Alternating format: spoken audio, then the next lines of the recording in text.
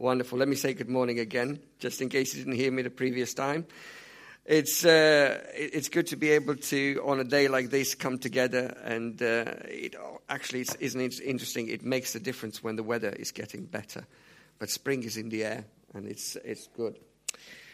We're continuing our journey in the Gospel of Luke, looking at Jesus, and this morning we're getting to a very tricky passage. I won't lie to you. It's a really challenging passage, but one that is very, very necessary for us to delve into and look at.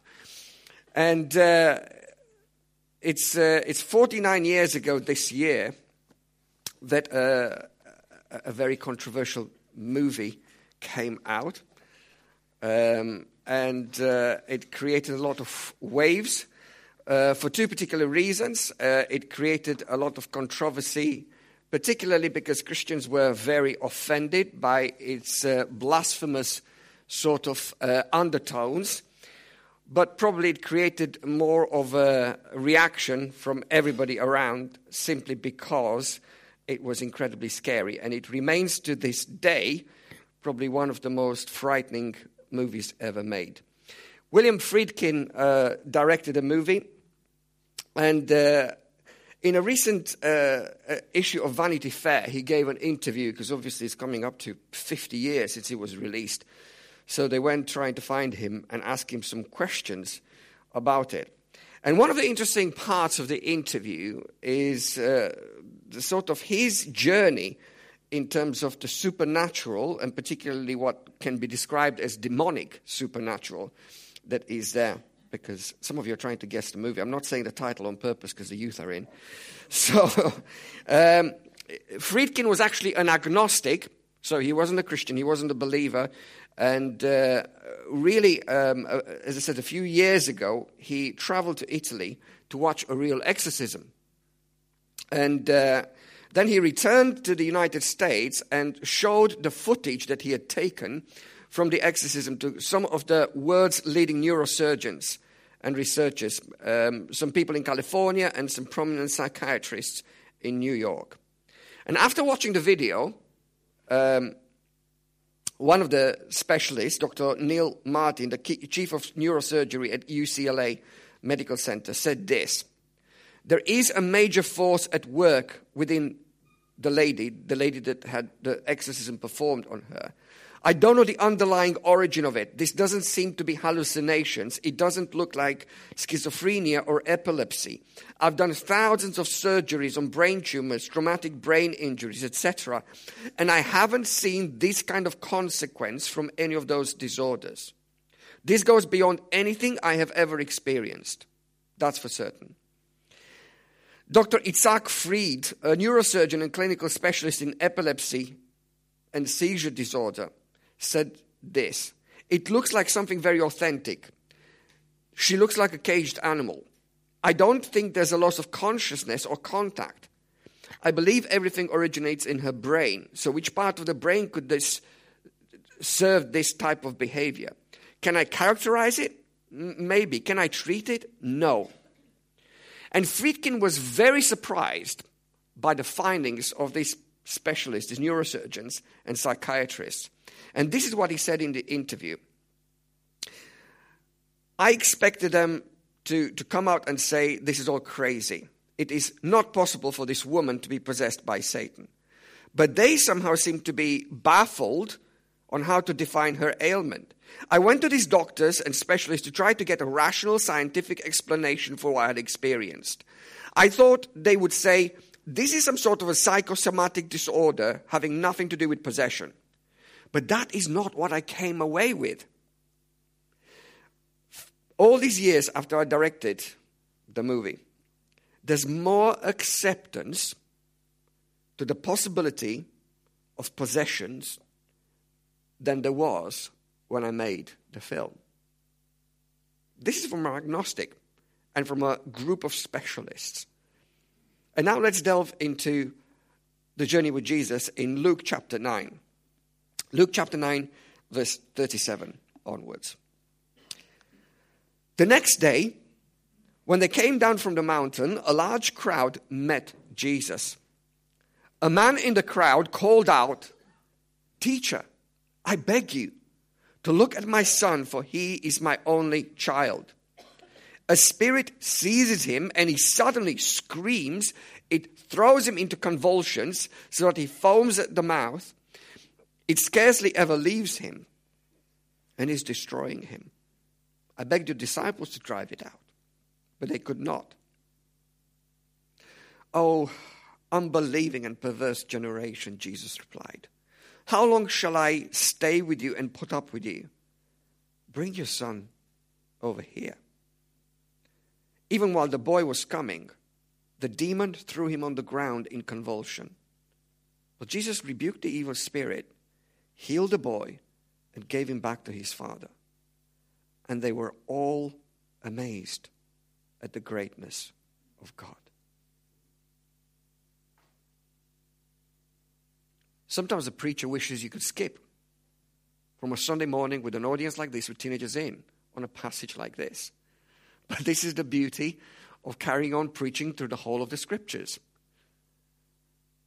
And this morning, it's so beautiful to see Jesus setting this young man free. Remember the context. This is really important to realize that we had Peter's confession of faith, where Peter recognized who Jesus was and gave that wonderful confession of faith when Jesus asked, who do people say I am?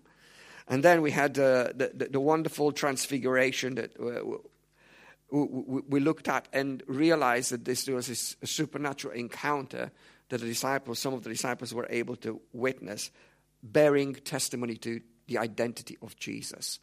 And now we have this situation. And he says, the next day when they came down from the mountain, a large crowd met him. Don't forget this, and Pastor Ian brought this to us a few weeks back. It's so important to have those rhythms of retreat and ministry, retreat and ministry, retreat and ministry. Jesus did it. We would be smart to do the same.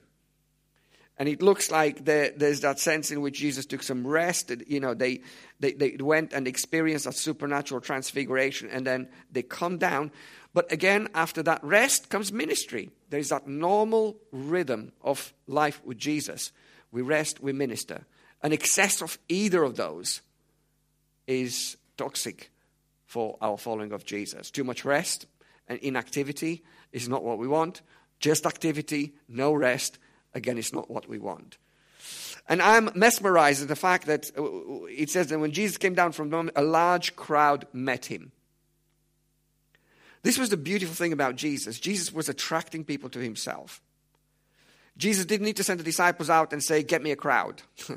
He didn't buy some time on social media in order to get likes and hits. He was mesmerizingly attractive to people, and very often to broken people, which makes all of us. We mustn't lose our confidence in Jesus being able to do the same. Churches have fallen into a trap of thinking they need to try to attract people because they haven't got enough confidence in Jesus that Jesus can do that. This is a reminder to me this morning, and it's an aside to what we're looking at. We mustn't lose our confidence that Jesus can still attract people to himself. We don't need to do anything in that sense to try to make him look better than he is, because he is already the best. So let's have that confidence in him that he can draw people to himself. And right there in the midst of it, a man in the crowd called out. And he says, teacher, I beg you to look at my son, for he's my only son. Spirit seizes him and he suddenly screams. It throws him into convulsions so that he foams at the mouth. It scarcely ever leaves him and is destroying him. I begged your disciples to drive it out, but they could not. Here comes a man with a heart-breaking request. He comes to Jesus. And frankly, in this man's life, there's a real tragedy. Try to put yourself into his sandals and try to imagine what it would have been like for him. He says, look at my son, my only son, the only child that he had. This is a father's heart breaking for the terrible turmoil that his son is going through. And he describes it. He says, this spirit seizes him and he suddenly screams. It throws him into convulsion so that he foams at the mouth. everything about the symptoms that he's describing are deeply upsetting, particularly for a parent. He looks at his son when he's going through that, and his heart breaks for him. He's filled with a sense of fear. Will this become more aggravated? Will it be getting worse? Is he going to get himself harmed? And then there is that sense of everything about the description of what is happening here, frankly, is really embarrassing. And I can imagine that the whole family was affected, because they were probably known locally as the family that had that boy. You know what it's like. I mean, we live in a slightly different society where perhaps we use language that is different, and we understand so much more about conditions. But some of you probably grew up in the 50s and the 60s when somebody had a disability, and the way they were being pointed at and looked at as if somehow they were a freak of nature. That would have been the case for this family. The whole family would have been affected. That's why he's coming and he's saying, "Teacher, I beg you to look at my son, for he is my only son." And with a heartbreaking detail, he describes how his son's life is being ruined. We don't know his age. But frankly, whatever age, going through those kind of symptoms is deeply upsetting. Some of you have had in your life the unfortunate situation where even a stranger, or sometimes even somebody that you love, has a fit. It's deeply upsetting. It's frightening. But to have this happening regularly is so embarrassing. And I can imagine they were probably shunned by the local community. They were being the people that everybody was pointing the finger at. They were being that family with that boy. And the father is desperate for something to happen. And you know what's frustrating? He says it scarcely ever leaves him. This is permanent. This is not a one-off. This is not once every 3 months. It seems to be a constant situation that this boy is going through. And the father has had enough. And he's tried everything. He even went to the disciples. He says, I begged your disciples. It isn't like, he politely came to the disciples. This is a man that is so desperate because of what he experiences in his own family that he went and begged the disciples to do something. You would have seen that. You would have been in that situation where you're speaking to a specialist, a doctor, a psychiatrist, and he's saying, a teacher, I'm begging you, do something. I'm at the end of my rope. And even then, disappointment hits him. Because even the disciples of Jesus couldn't do anything about it. And it could have been a situation where the disciples of Jesus could have done something good for other people. But when it came to his boy, somehow, they couldn't do anything about him. So he comes in all his desperation to Jesus.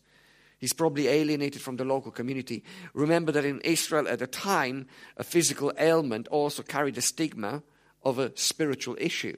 So probably you would remember that Jesus on one occasion healed somebody, and people asked the question, who is it that sinned? Is it him or his parents? So those kind of whispers could have gone around as well in the local community. So spiritually speaking, they probably would have been looked down upon. The whole life was a mess. This was a constant problem that was crippling his life, and he was crippling the whole family's life. So maybe as a last resort, he comes to Jesus. And hope and expectation, they're high. It's the hope that kills you. And he's expecting something to happen. And you know what it's like when you get to that situation, that's kind of last resort.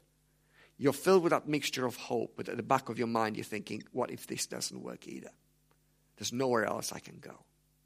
And that's why the father came with his heartbreaking request. And look at Jesus' heartfelt response in this. Initially, when Jesus responds, he responds with a surprising statement. This is why I keep saying you can't put Jesus in a box. Because if you think you know how he's going to reply, think again. So he says, first of all, he starts, "Oh, unbelieving and perverse generation, how long shall I stay with you and put up with you?" There's a frustration in Jesus. And I think it's almost that frustration that comes from the heart of Jesus, seeing the damage that Satan does to a human being.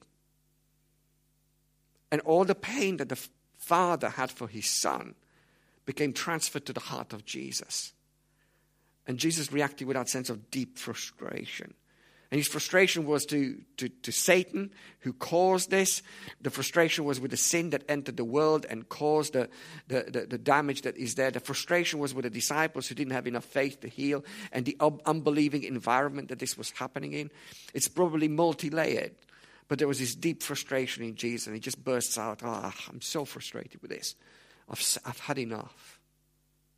But then he turns his attention to the boy, and he hears the words of the Father, and he sees the heart of the Father. And he's responding, and he says, bring your son here. This is Jesus. Whenever you come to Jesus, he will never, ever not notice you. He will never ignore you. He will never say you're too bad. He will never say, I haven't got enough time. He will never say, I'm busy with somebody else. Jesus hears the plea. And he says, bring the boy, bring your son here. And then even while the boy was coming, the demon threw him to the ground in a convulsion. This is something that will always happen because it's the clash of two kingdoms here. It's the kingdom of God represented by Jesus and the kingdom of Satan that was manifested in that particular possession that the boy was going through and the illness that was provoked by that. And the two kingdoms clash. It's almost like, you could have two armies clashing. You could have two groups of opposing football fans that clash. There was a clash of two kingdoms that is happening there. And as a result of it, the manifestation of it was that the demon, when he was coming towards Jesus, threw him to the ground in convulsions. And Jesus rebuked the evil spirit, healed the boy, and gave him back to his father. So Jesus was not intimidated by this manifestation. He didn't get scared. He didn't get frightened. He didn't kind of lose his peace. He reacted very firmly, straight away. And he did those three things. First of all, he rebuked the evil spirit. The second thing is he restored the health of the boy. And then, I love this, returned him to the Father. There's a threefold, but in a very quick succession, action that Jesus took in order to respond to this. He rebuked the evil spirit. He restored the boy's health straight away. And then he returned him to his Father. And there's that beautiful picture of restoration that Jesus does as he deals with the demonic. And as the evil spirit leaves the boy, he is actually being made well. And he returns to normality. He returns to a family that is so dear to him. To a new beginning, to a new start, to a change in his life. And the reaction of the crowd was amazing. He says, while everyone was marveling at what Jesus did, they were all amazed at the greatness of God. Once again, this is so important. The miracle isn't the focus. God is. And this is a very important thing. If you ever find yourself in a situation where the miracle in itself becomes the focus, you're in a bad environment. The focus always needs to be God, not the miracle in itself. And this is what happens in the ministry of Jesus. So we see Jesus' compassion here. We see Jesus' supernatural power, the way he swiftly deals with the demonic influence on the boy. And we see the incredible change that happens with the boy being made well and returned and restored to his father. This is the truth. Jesus can where others can't. I'm sure the father tried everything that was possible to try to cure the boy. He probably would have been to the doctors. He would have been to the priests. We know for sure he definitely asked the disciples. He tried everything. When you try everything, don't give up hope, because there is Jesus. And Jesus specializes in the impossible. The impossibility is actually his speciality. When everybody says nothing can be done, Jesus said, let me take care of this. And we see this incredible change from the beginning of a man who comes absolutely broken-hearted for his son. After encountering Jesus, being able to go away with a son that is made well. Let me give us some application or some helpful guidance on how we put this into practice in our own lives. And I want to split it into two parts, one theological and one pastoral, because this is a very sort of thorny subject. So I'm treading very carefully on this. First of all, theologically, I think it's really important to realize, truth number one, sickness comes from Satan. Sickness doesn't come from God. God's original design, when he created us, he created in perfection. But the moment Satan derailed that project, that perfect design that God had made, it's almost, if you want to think in terms of a virus that enters a system and derails the system, makes it bad. In the same way, when sin entered the world through Satan's action, sickness and death came into this world.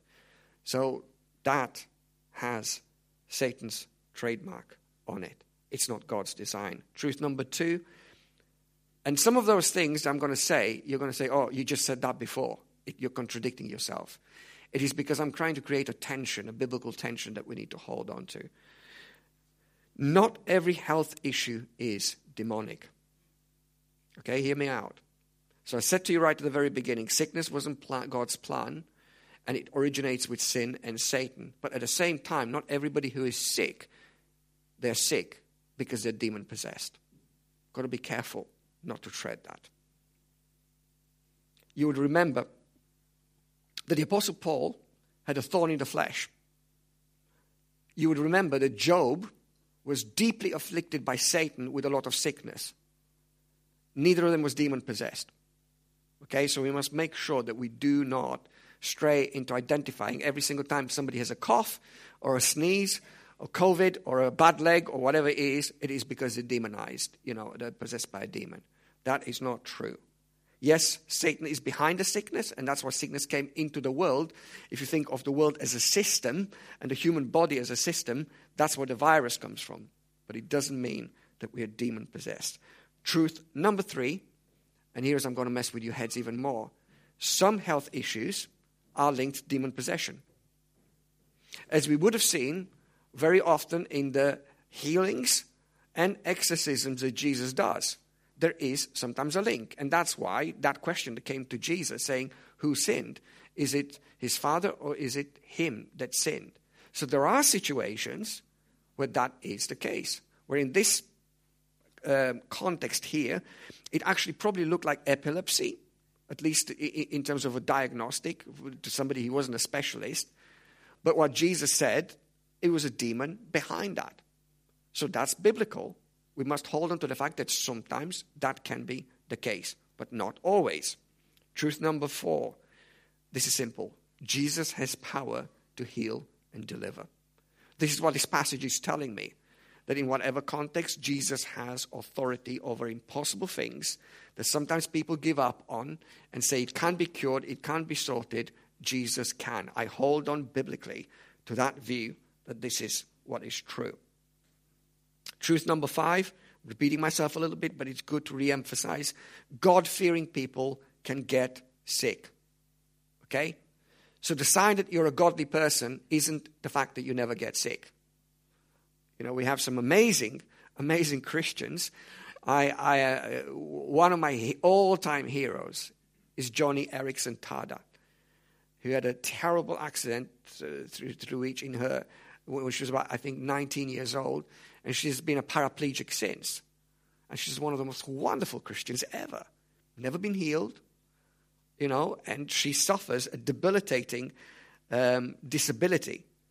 But it doesn't mean that is because she's a sinful person or she is a bad person or she doesn't love God. God-fearing people still do get sick. And again, I use the example of the Apostle Paul, who asked 3 times for a thorn in the flesh that was probably a physical ailment. And Job, again, a godly man, deeply godly man, who experienced incredible difficulties in terms of his health. Truth number 6, illness can be a consequence of sin. We have a biblical passage in the Old Testament where Miriam and Aaron, the sister and brother of Moses, start to talk behind his back and really backstab him. and ask the question, is it really only through Moses that God speaks? But actually, the interesting thing, the complaint that they had wasn't to do with that. It was to do with Moses' wife. And God hears it. And as a result, God strikes Miriam with leprosy. And they have to wait 7 days before she's cleared of leprosy before they can move on. And she did that as a result of Moses actually very kindly and compassionately praying for his sister to be forgiven of that. And actually, she was afflicted. So we have a biblical example of that. And of course, it's isolated. It's not everywhere, but it is there. So it could be a possibility that sometimes, because of sin, as a consequence of sin, there can be illness. Truth number 7. And it's not to do with the demonic, it's to do with healing. But again, it's really important in this context. Not everybody gets healed. Not everybody gets healed. We've got the Apostle Paul asking 3 times to be healed. And my ultimate example, it's not healing, but it's healing at the ultimate level, is Stephen, one of the deacons in the early church, who was probably one of the godliest, anointed, spirit-filled men that stood up for Jesus and was stoned to death. God didn't deliver him. So we must put that in the framework of our thinking. So where do we live, at the end with this sort of theological framework? It's with a lot of tensions. And there's one thing that I want to say to you wholeheartedly is do not buy into formulas. Do not buy into formulas. There are so many movements and there are so many theologies that create formulas that try to put God in a box. And if it's this, it's that. And if it's this, it's that. And if it's that, it's that. It's very dangerous to get into that place. And we must hold on in tension the sense of mystery, because a lot of it we don't quite understand. Who gets healed? Why did they get healed? What's the source? Is it sin? Is it demonic? Is it not demonic? We have to hold these things incredibly lightly and be very, very careful theologically to stay biblical. So whatever you're saying about something, it has to be in the scriptures. And the other one is to be very careful of formulas, because that's a dangerous place to be. So that's kind of theologically. I'm doing this on an absolute Formula One race. The second thing that I want to say is pastoral, and I want to throw some things again pastorally. When it comes to anything to do with both the demonic and healing, we have to hold on to this tension. And this is where we are. Supernatural, God is able to heal. Sovereignty. God may or may not, and I don't understand why. And sometimes it's a painful not understanding why. I've lost 2 incredibly close friends at a young age to absolutely heartbreaking diseases that almost ate them alive, and I don't understand why. God didn't heal them, and he healed a 60-year-old. Why didn't you hear, a 40-year-old father of 4? And why did you hear a 62-year-old who's lived a fairly good stint? I hope nobody here is 62. Lived a fairly good stint, and has kids and grandkids and had a happy life. And my head struggles to comprehend why, but I accept it willingly. So there's that tension between the supernatural and the sovereignty of God, and we must keep holding on to with both hands. And that's how we stay healthy pastorally when it comes to healing. When it comes to the demonic, this is the thing that I'm learning again from Jesus. It's very dangerous for us to begin to be diagnostic people. And I've seen people ruin other people's lives by pretending that they knew and starting putting diagnostics according to a chart. If you cough 3 times, yeah, you've got a demon, because that is what it says on the chart. If I had a situation where, and please, if you've ever said that to me, I don't mean that as a have a go at you. I'm just saying I think it's a dangerous thing that we have to be very careful. I had a situation where, I came into a meeting and I had a cold. My nose was running. I had a cold, right? It was factual. I had a snot, to prove it. And somebody said, how are you doing? And I said, I've got a cold. My nose is running. And they said, don't put a curse on yourself. Don't say that. I'm not putting a curse on myself. I'm stating a fact of what is happening.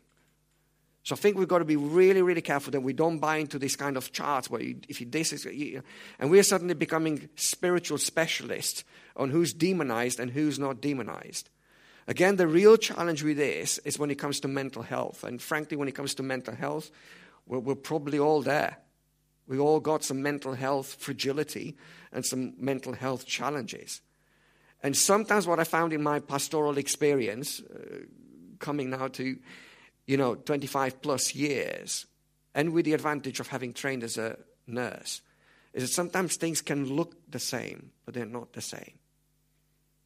And we've got to be very, very careful when we're putting diagnostics. And we're making judgments. When we're saying to somebody, so-and-so is demonized, we've got to be very, very careful with that. And what we need is discernment, because sometimes it could be the case. I'm not saying it isn't, but it could be the case. But we've got to be very, very careful not to be quick to jump to some formulas and charts in order to say where people are at. I think pastorally, constantly we need to submit to Jesus. We need to submit to Jesus. All the time we need to say, let your kingdom come, let your will be done. Because again, we love formulas and we love theologies and we love groups that we belong to where they've got this and that and the other.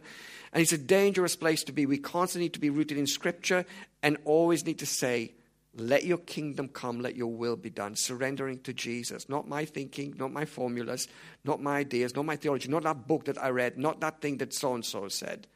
But consistently going to the Scriptures and trying to identify what the Scripture is teaching us, and also asking Jesus to be the one that is in charge. I think demon possession is probably actually more prevalent in the church, but it isn't talked about and it isn't known because there's a stigma attached to it. Frankly, if you saw that movie, and actually we were made by one of our tutors, I'd seen it in Bible college, talk about crazy. Well, one of our tutors who was teaching on this particular subject actually made us watch. And it was very uncomfortable to watch. I think probably by the end it was only some blokes that were left in watching it because it was very disturbing. But actually subsequent experiences that I have had in terms of demonic, I would say actually that was kind of PG rated compared to what I've seen in real life. It was very real. And I think we need to be careful that actually we don't attach stigma to it. That if somebody has an issue with the demonic, that is something that they have necessarily done wrong. It is something that is done to them. And we need to be incredibly kind and compassionate and helpful to them. And not make them feel like there's something wrong with them that is their fault, that would cause them to hide it and push it under the carpet. Because this is biblical. It's biblical. Being demon-possessed is something that we see in the Bible. It's here. And we shouldn't attach any stigma. Jesus doesn't attach any stigma. Jesus doesn't treat the person who's demon-possessed, and there are other examples as well, with anything but dignity, compassion, love, and kindness. And we must learn to do exactly the same. We must have that attitude. And do you know what I like? About every single time Jesus encounters a demonic, I didn't study every single, I'm being wrong, not every single time, because I didn't study every single one in particular. But almost frequently, the way Jesus deals with that is not by creating a show and trying to freak people out and trying to attract attention. Almost every single time he says, be quiet. Be quiet. And very often I've been in meetings where there was almost a desire to create a big show. And I think, biblically, according to Jesus, that's the wrong way to go about it. And I've seen it done the other way as well. With authority in Jesus' name, be quiet. It's not about a show. It's about preserving people's dignity. It's not about embarrassing them in order to make ourselves look really good. Hey, what a cool church we are because we get freaky stuff happening here. Aren't we great in the supernatural? I think that's the wrong way to go about it. So I think the gentleness and respect and compassion and dignity and the be quiet that Jesus says is absolutely essential. Another one, got two, and we're landing. Don't be intimidated. Don't be intimidated by it. This is biblical. This is biblical stuff. Don't be intimidated by it. If this stuff will happen, or you'll come across, don't be intimidated. He that is in us is greater than he that is in the world. We've got nothing to be intimidated. The disciples were not intimidated.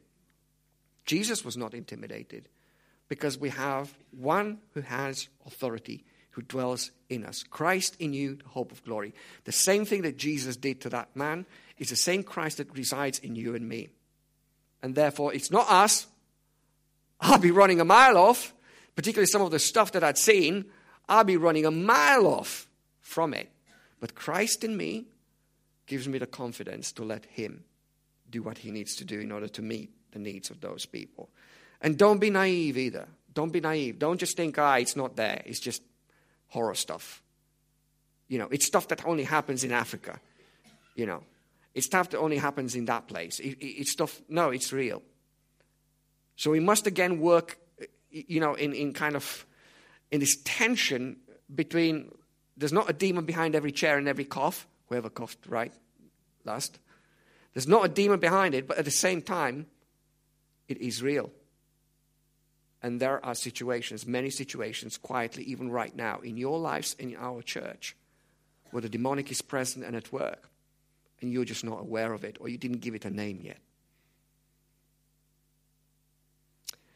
So I would say, don't go attention-seeking either. I've known people who are messing about with this kind of stuff, and they're creating attention-seeking. We were in a large gathering where we had seen and heard somebody who had been oppressed by an evil one expressing themselves really scarily, because it was the pain that was leaving that person's spirit and that person's body. And other people, in order to attract attention and attention-seeking, they try to copy it.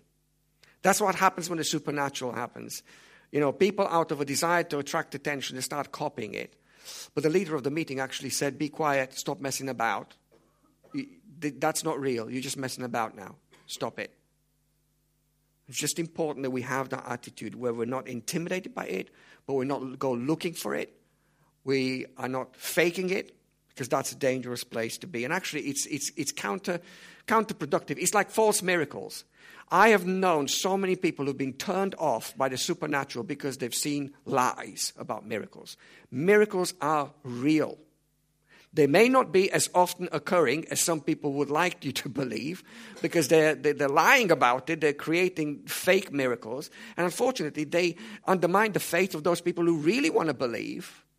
And this is why I am so strong for us not to have any fake stuff. To have the real stuff in which I believe, but not fake stuff that we make up. Last but not least, what do we do with this? If there's anything in your life, that you're thinking, well, there's something there, I would say for first port of call, just come and speak to us as pastors. We're functioning as GPs, and there could be some stuff that we are able to help you with. And also, as good GPs do, sometimes you make a referral to somebody who has more experience. And either of those are valid options. But I think it's really, really important that you become aware of it. Let me finish with a big question that's going to be on some of your minds, because I've had it more times than ever. Can a Christian be demon-possessed? Don't you love that question? Have you all heard it? Yeah. It's a question that often comes up. Can a Christian be demon-possessed? And it's very, very honest, because all of us who are followers of Jesus are probably asking ourselves that question. What happened to that guy? Can it happen to me? First of all, let me just say, with all good intentions, the question's probably good, but we're using the wrong terminology here. And in order to explain and give you an answer to that, I'm being very Jewish this morning. In order to give you an explanation, I'm going to tell you a story. Some of you who've been a longer time in CFM might have heard it before. It's a true story. It's from Haiti, and as you know, Haiti is kind of very strong in terms of the occult that's happening there. It's a story told by a missionary who was there, who heard it from a pastor, a local pastor there. And basically this guy was selling a house, and it was a wooden house. It's a very simple house in Haiti. And as he sold a house, he had a a buyer, and he gave it to the person that wanted to buy it at a fairly cheap price, cheaper than usual. And he said, I'm going to give it to you, but I'm going to stipulate one condition. I want to maintain a hook, a nail, in your house. And the guy thought, whatever. But he says, that's my nail, that's my hook. The guy thought, oh, well, yeah, fine. Price is good. You know what it's like. Blinded by the good price. Let's go for it. And he bought it.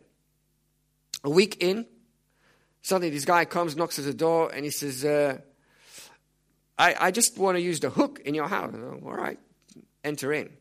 Just gets a bag with about 5 rats. And he just hangs them. He says, don't touch the rats, don't touch the hook. That's my hook. They stay here. In about 5 months, he drove him out of the house at a price where he made a profit on the house. Why? Because he constantly kept bringing dead animals into the house. Now, that's where we're trying to answer the question, can a Christian be demon-possessed? Our lives are like that house. And there are areas in our life when we begin to let Jesus come into our life, that Jesus is beginning to take all sorts of junk outside. And we let him take control of our life. But actually, when we become a Christian, there still remains many, many parts of our life that have not been cleaned up. And that's an area, it's not about possession, I'm not going to use that term because I don't think it's helpful, control. Where Satan still retains control. In the same way that you would say, well, Jesus, you can come into the lounge, and you can come into the kitchen, and you can come into the dining room, but you can't come into the bedroom. And you can't come. It's the same analogy. There'll be stuff in our life, there's stuff in my life that is still there, that maybe I haven't confessed, I haven't given over to Jesus. I'm not giving Jesus total control over my life. That's one avenue through which the influence of the evil one can come into our life. The other one is when you're just opening yourself up to things that aren't right. And pastorally, they're not necessarily in the scripture directly, but pastoral counselors have dealt with people with demonic influences would say they've identified in a lot of cases a similar sort of pattern. It's like a physical illness. When somebody comes with certain symptoms, you ask them, did you do this? Yes. So you've got heart disease. Right. Are you smoking? Yes. Are you eating fatty foods? Yes. Are you exercising? No. Well, we kind of get the idea.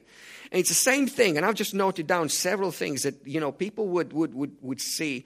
And sometimes maybe you've never even been aware, but if you've been part of a secret society, like a Masonic lodge, you've made an allegiance to something that wasn't God. And that could be a hook or a nail that's there. Addiction, and in particularly addiction to pornography. Again, it's a hook. If you keep going back to that, there's a hook that Satan has in your life that he'll begin to bring his stinking stuff in. Relationships that aren't right, particularly of a sexual nature, where some connection happens. There's, God says the two shall become one. There's something that's happening. It isn't just a one-night stand. There's something that is going on there. Maybe worshipping false idols, whether it being ancestors, whether it's being other gods, even just rituals that you take part in, that maybe is part of your cultural background. They just do it without thinking. Just think again, because that could be a hook. That could be something that is in there that could be very dangerous. Dabbling in the occult, going to somebody to get you to talk to the dead, or to, fortune tell you the future. Things like that. They are really dangerous. They are like that hook that is in there. That is really important that actually something can be done with it. Or dare I say just simply, and this is where I'm really landing, John can really get back with a band to come through. The last one to say, if there is something that is out of the ordinary, something that is weird, you're just thinking something weird's going on. We keep getting these illnesses, or we keep getting bothered by this, or, our kids can't sleep. Or I would just say, don't just, but it could be nothing, or it could be very explainable. but it could be something else. And I would just say, don't just sweep it under the carpet and think, it's just nothing. And I would just encourage you to say, okay, let's pray into this. And let's see what the Lord reveals. We're not putting a diagnostic, but we're bringing it before the Lord and see what he says. And then call the pastors maybe, to come and pray. I've had situations where I went in and prayed. I pray over a new house. If somebody moves into a new house, I want to pray over the new house. Just want to do that. Might not be anything there, but it might be just a good thing to actually pray over the new house. And just encourage you to be aware, not be freaked out, but be aware. And if you're noticing certain patterns, weird patterns, that you're thinking, this is weird.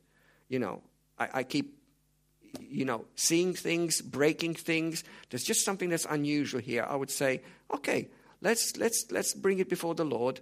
We're not making a judgment and diagnostic of what it is, but let's deal with this. Or maybe some of the things that are mentioned right now, maybe they're part of your past, and maybe you've never had a detox. The important thing when you start following Jesus is to have this detox. We're actually just bringing these things before God, and you're saying to Jesus, Jesus, I kept you out of the bedroom. I've kept you out of the lounge. I want to just say, you're welcome. I'm opening the door, and I want all the garbage, all the stuff that's old, that maybe I've never told you about, never confessed, never got prayed. I want it out. I want the junk out. We're in the spring. Best time. I love going to the tip right now and just taking all my rubbish out there. This is what we do spiritually. We're just taking the rubbish out. You don't need to be afraid. You don't need to be scared. But it's important to do that. And this is why I think the Lord brought this passage before us. Right. Let's stand up. I'm going to pray, and then the guys are going to lead us. Jesus, I thank you that you are victorious over Satan, sin, and death. And I want to thank you that you have come to set us free. This is what you said. This is your agenda. And that has to do with our whole being, whether it's our salvation, being set free from sin and the dominion of Satan over our lives. But also it has to do with the freedom in day-to-day life, whether that's illness or any sense of oppression from the enemy. And this morning we want to say, the first step is we want to say, Jesus, we give you control of our life. We declare that you are Lord, you are King, you are the one that controls us. And we want to give everything of ourselves. There's no off-limit area in our lives. Every single thing, even the secrets, even the things we're ashamed of, even the things that we feel scared of, even the things that we find difficult, we want to just give them under your authority. We want to say, Lord, we want to live as your free people. So we're coming before you and declaring your lordship over our lives. Help us to live every day in that freedom as the Spirit and the Scriptures lead us to walk with you. Amen.